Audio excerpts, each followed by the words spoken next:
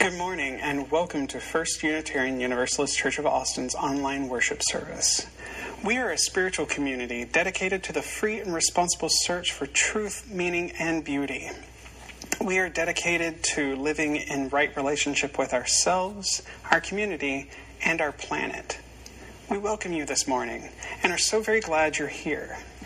Let us know where you're joining us from in the comments if you have access to the comments.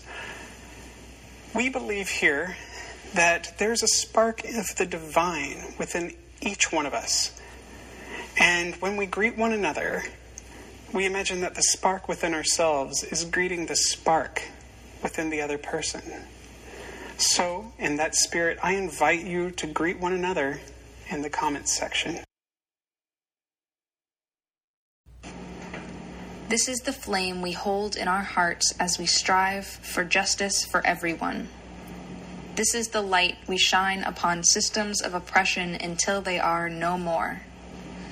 This is the warmth that we share with one another as our struggle becomes our salvation. Ron Carlson is the pen name of an American poet and short story writer. This is from a piece titled, I Survived You, a letter to my mother.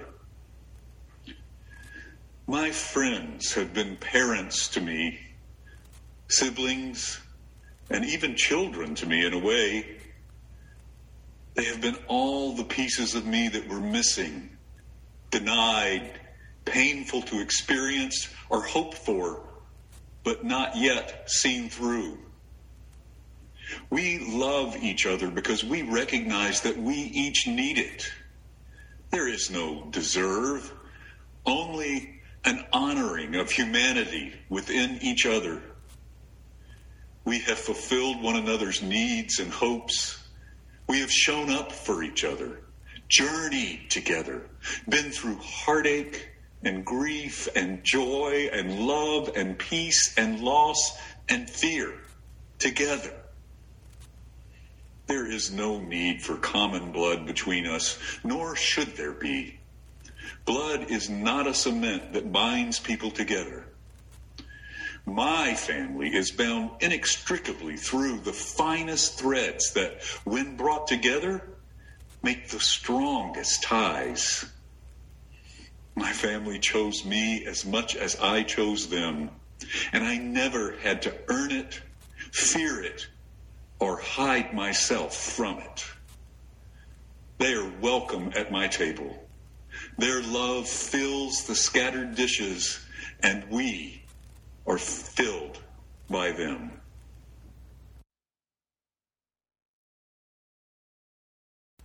This congregation wrote a mission for itself that guides us as we make decisions and move into the future together. This mission is vitally important to this congregation, so much so that we wrote it on the wall of the sanctuary where we cannot forget it. Each Sunday we say it together. I invite you now to join me in affirming our mission. Together, we nourish souls, transform lives, and do justice to build the beloved community. If you would like to know more about what we mean by beloved community, please visit www.thekingcenter.org, that's O-R-G, and read about what Reverend Dr. Martin Luther King Jr.'s vision said of what his idea of beloved community could and should be. After our mission statement, we have a moment for beloved community where we explore what that means to us. This congregation has set a set of ends for itself that speak of our ultimate goals. The sixth end is our commitment to breaking down systems of oppression wherever we find them. Our Board of Trustees will be hosting a series of conversations on the beloved community starting today. There will be 2 options each week. The first is a breakout room during the coffee hour on First UU's Zoom page. The second will be on a separate night of the week to allow for maximum participation. You're encouraged to join in each of the conversations each week. Sign-up information can be found in the Friday email, and I invite you to join in these conversations that promise to be deep, meaningful, and perhaps a little fun. And now I invite you, as we hear a word from Margaret Borden on what beloved community means to her. Good morning. I came to the University of Texas as a freshman in the fall of 1965, just 1 month after the signing of the Voting Rights Act and 1 year after the passage of the Civil Rights Act. Although many hearts and minds were not won, I, along with most progressives, thought the work of anti-racism was essentially over. How wrong we were. I have long known that racial prejudice still existed, but saw it only as individual acts. I have known that many black children are not succeeding in school, and many black adults are not earning a living wage. Yet it is only in the last few years that I have begun to understand what black people in this country know and live every day. Racism is embedded in our country in ways that laws do not touch. It permeates our culture. It is in our policies which determine how laws are interpreted. It is in our institutions, our banks, our businesses, our schools, our neighborhoods. It patrols our streets. Those who benefit think it normal, but it is not normal. Why do I want to participate in conversations about beloved community? Because I want your help seeing what I was reared not to see, what I was taught to ignore. In conversation with you, as fellow travelers for justice, we can learn from the varying experiences and thoughts of each other, and together discover ways to act to overcome white supremacy and move toward a beloved community. Will you please join me to discover where each of us finds racism most surprising, and what can be done to make certain we are not still asking this question in 50 years? Thank you. Good morning. Did you ever have something really special, so special that you didn't really want to share it with anyone else? Maybe it was a special toy or some special food like a treat, and someone said, "Hey, can I have some of that? Or can I play with that?" And you thought, "I don't know, this is my special thing. I don't know if I want to share it." And so maybe you said, "No, this is my special thing. It's just for me." Or maybe you said, "Okay, I can share with you." I wonder what that felt like. Let's read a story about what it's like to make something really special just for yourself, and then to share it anyway. This is my special view of the clouds and the lake down there. I wanted to share it with you. Before we read, Thank You, Amu, by Oge Mora.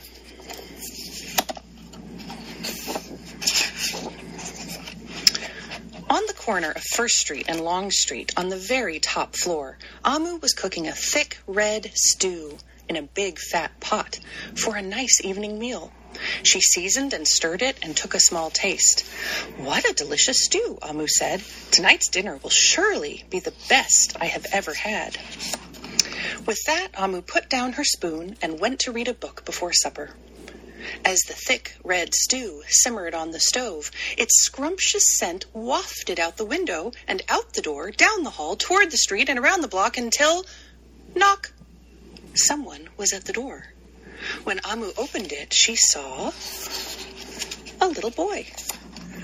"Little boy," Amu exclaimed, "what brings you to my home?" I was playing with my race car down the hall when I smelled the most delicious smell," the little boy replied. "What is it?" "Thick red stew." Stew," he sighed. "That sure sounds yummy." Amu thought for a moment. She was saving her stew for dinner, but she had made quite a bit. It would not hurt to share. "Would you like some?" The little boy nodded. And so Amu spooned out some thick red stew from the big fat pot for her nice evening meal. "Thank you, Amu," the little boy said, and went on his way. With that, Amu closed the door and went back to her book. As she read, her thick red stew the window and out the door, down the hall, toward the street, and around the block until... knock, knock. Someone was at the door. When Amu opened the door this time, she saw a police. Amu exclaimed, "My home? I was on duty on the street when I smelled the delicious smell. What is it?" "Thick red stew." "Ah, stew," she said, and her mouth watered. "That sounds mighty tasty." There was still enough to share. "Would you like some?" The police officer nodded. Once again, Amu spooned out some thick red stew from the big fat pot for her nice evening meal. "Thank you, Amu," the officer said, and went on her way. And so for the second time, Amu closed the door and went back to her book. Sure enough, as she read, her thick red out the window and out the door, down the hall, toward the street, and around the block until... Knock, knock, knock. Again, someone was at Amu's door. This time, when she opened it, a hot dog vendor. "Mr. Hot Dog Vendor," Amu exclaimed, "what brings you to my home?" "I was selling my hot dog, the most delicious smell," Mr. Hot Dog Vendor replied. "What is it?" "Thick red stew." "Ooh, stew." That's delectable. Amu spooned out some thick red stew from the big fat pot for her nice evening meal. "Thank you, Amu." Throughout the day, people from all across the neighborhood knocked on Amu's door.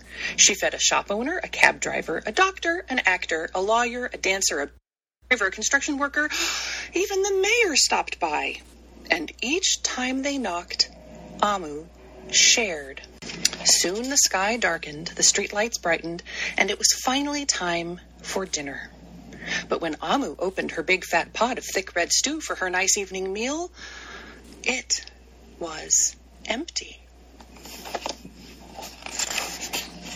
Amu sniffled. "There goes the best dinner I ever had." Sorry and blue, she sat at the table with her empty pot until... Knock, knock, knock, knock, knock. Who could that be? Amu wondered.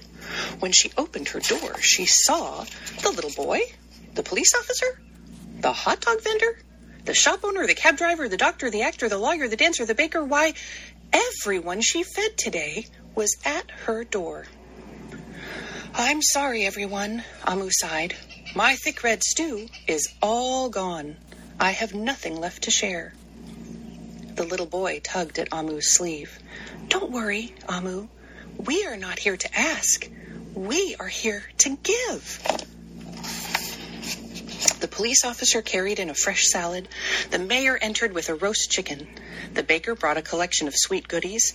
Even the little boy presented Amu with something special in a shiny red envelope. Everyone who had knocked on Amu's door that day squeezed inside her tiny apartment, and together they ate, danced, and celebrated. While Amu's big fat pot of thick red stew was empty, her heart was full of happiness and love. That dinner was the best she had ever had. Starhawk is a white American teacher and author, the founder of the Reclaiming Community, a Wiccan community. She writes this: "We are all longing to go home to some place we've never been. A place half remembered and half envisioned we can only catch glimpses of from time to time. Community. Somewhere there are people to whom we can speak with passion without having the words catch in our throats. Somewhere a circle of hands will open to receive us. Eyes will light up as we enter. Voices will celebrate with us whenever we come into our own power. Community means strength that joins with our strength to do the work that needs to be done. Arms to hold us when we falter. A circle of healing, a circle of friends. Someplace where we can be free." A forebear of our faith, Ralph Waldo Emerson, spoke of the wise silence, a meditative time, a space within ourselves. Let us use this time to call that silence into us as we are able where we each are right now. I ask you to breathe with me, to allow your mind to let go of worry, fear, of tasks and work. For just this moment, remind yourself that they are thoughts and no more. Allow them to slip away into the quiet. Let us breathe together.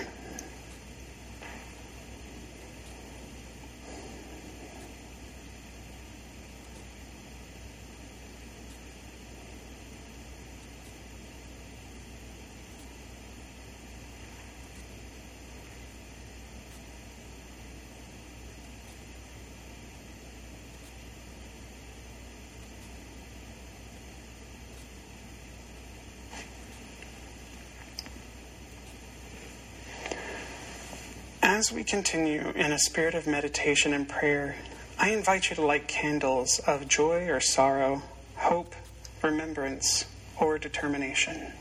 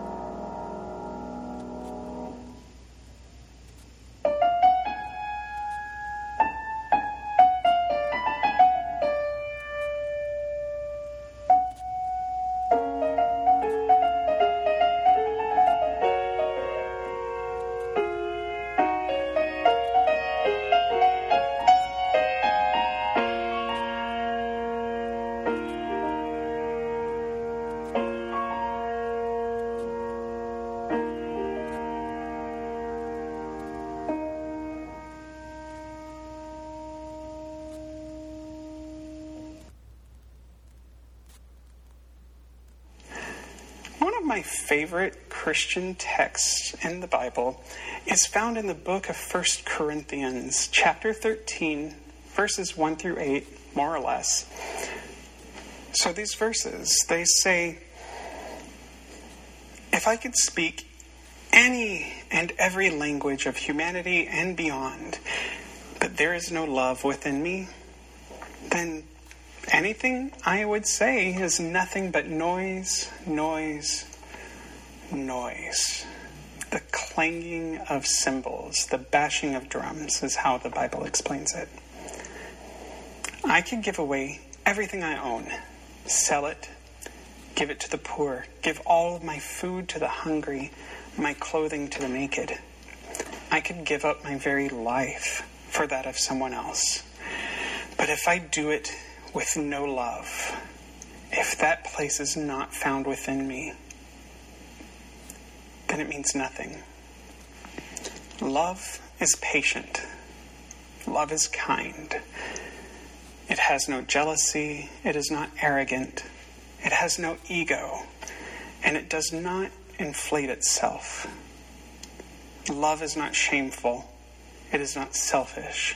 It is not rude. Love does not demand that it gets its own way. It does not lash out, and it is absolutely not unapproachable. Love doesn't celebrate cruelty. It doesn't celebrate injustice or pain or heartache, but only rejoices in true equity, in mercy, in goodness, humanity, and truth. every mystical gift, every power under the stars, within this vast universe, every insight and fact and piece of wisdom that has ever been or ever will be, will someday end. But love will endure far beyond. Songs will fade, stories will cease, and every good deed ever done will fall, even when all I am and all I have ever known is lost to history forever. 3 things will remain: faith, hope, and love. And the most important, the most powerful, the most enduring, the greatest of these is love. A friend of mine put a post out that asked a silly-ish quick question, one of those, just give me the first word off your head, just to kind of engage the community that he had built up there. He asked, if you knew your next meal was your last, what would you eat? I was in one of those moods where I chose to sit with the question and really consider it. I chewed on it until it had no flavor left, and then I stuck it behind my ear for later. I wanted to think about the impact a last meal could make. I'm pretty sure no one ever meant for those quick little questions to be anywhere remotely close to philosophical or theological. There I was, waxing toward the poetic and the philosophical and the theological. And I'm sure my friend was just absolutely thrilled to bits. So, a feast of love. Taking in this never-ending source of power and goodness always leaves me both open to more love and also completely filled by it. So much that my own then pours out from me and into all the ones around me. I cannot imagine a more generous gift we can give to one another than that. I wrote about my illness in my early 20s, that on good days I enjoyed things like chicken with lemon and garlic, or chili, or brisket, Brussels sprouts, pumpkin, asparagus, beans, salads made from celery greens and fresh cucumbers. The food had very little to do with what was nourishing me, what was keeping me full and energetic enough to stick with it and not just want to give up. In those times, with my little extended families, and I had several, as I drifted in and out of consciousness or had to excuse myself, after a while, everybody kind of learned to just leave me be and then pick up once I was back with them. Like nothing stopped. It became familiar. They knew what to watch for, to check on me. They were patient. They were kind. They were not selfish. They did not want their own way. They were, in my life, the embodiment of love. Uncomfortable and fearsome as those parts of my life were, they did teach me something. I don't care what's on my plate in the end. I don't care. And yet, I do care. What is served at the table for my feast of love matters the most of anything I will ever have. So far in this life, I've learned to appreciate so much that has crossed my spiritual and physical plate. Things that had always brought comfort or, as I would learn, would bring it. But it was more where it came from and what came alongside it that fed me. At my last meal, I would make sure I was completely surrounded by the people who filled my heart so much more than I have ever needed to fill my belly. My feast took a long time in my life to be recognized and to share. And there have been times where I stepped away from the table because I couldn't handle what was being served. But that meal comes from living a life full to the brim with the sweetest treats anyone could ever taste. The people I gathered to me, the communities I'm a part of, the family that I have created for myself. They would be my honored guests, and they would be the last thing I would ever need in this lifetime. Find your feast, my beloved community. Find your feast. If it's here in this community, good. Find it, enjoy it, and share it. If it's in some other group of souls, good. Find it, enjoy it, and share it. Wherever your table is set, wherever you find yourself seated, wherever that dinner bell is rung, go. Go to it. Celebrate it as much as you can, with as many people as you can, as fully and richly and deeply as you can. That table is set for you. And it is yours to take in all that has been poured out there. Fill your cup to the brim. Let it overflow with the goodness, the peace, the comfort and contentment, the hope, and the communal sharing of all that is good and all that isn't as good in this life. Joy and sorrow do exist together, but they are better shared. If there comes a time, and I truly hope there is, that you find your table is so full you cannot contain what is on it, don't close anyone out. Don't build higher walls. Build a longer table. More seats, more people, more love. Let it flow. Celebrate your feast of love.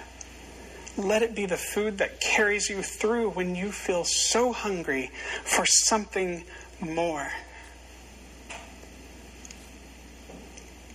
Let it be what fuels you through this life.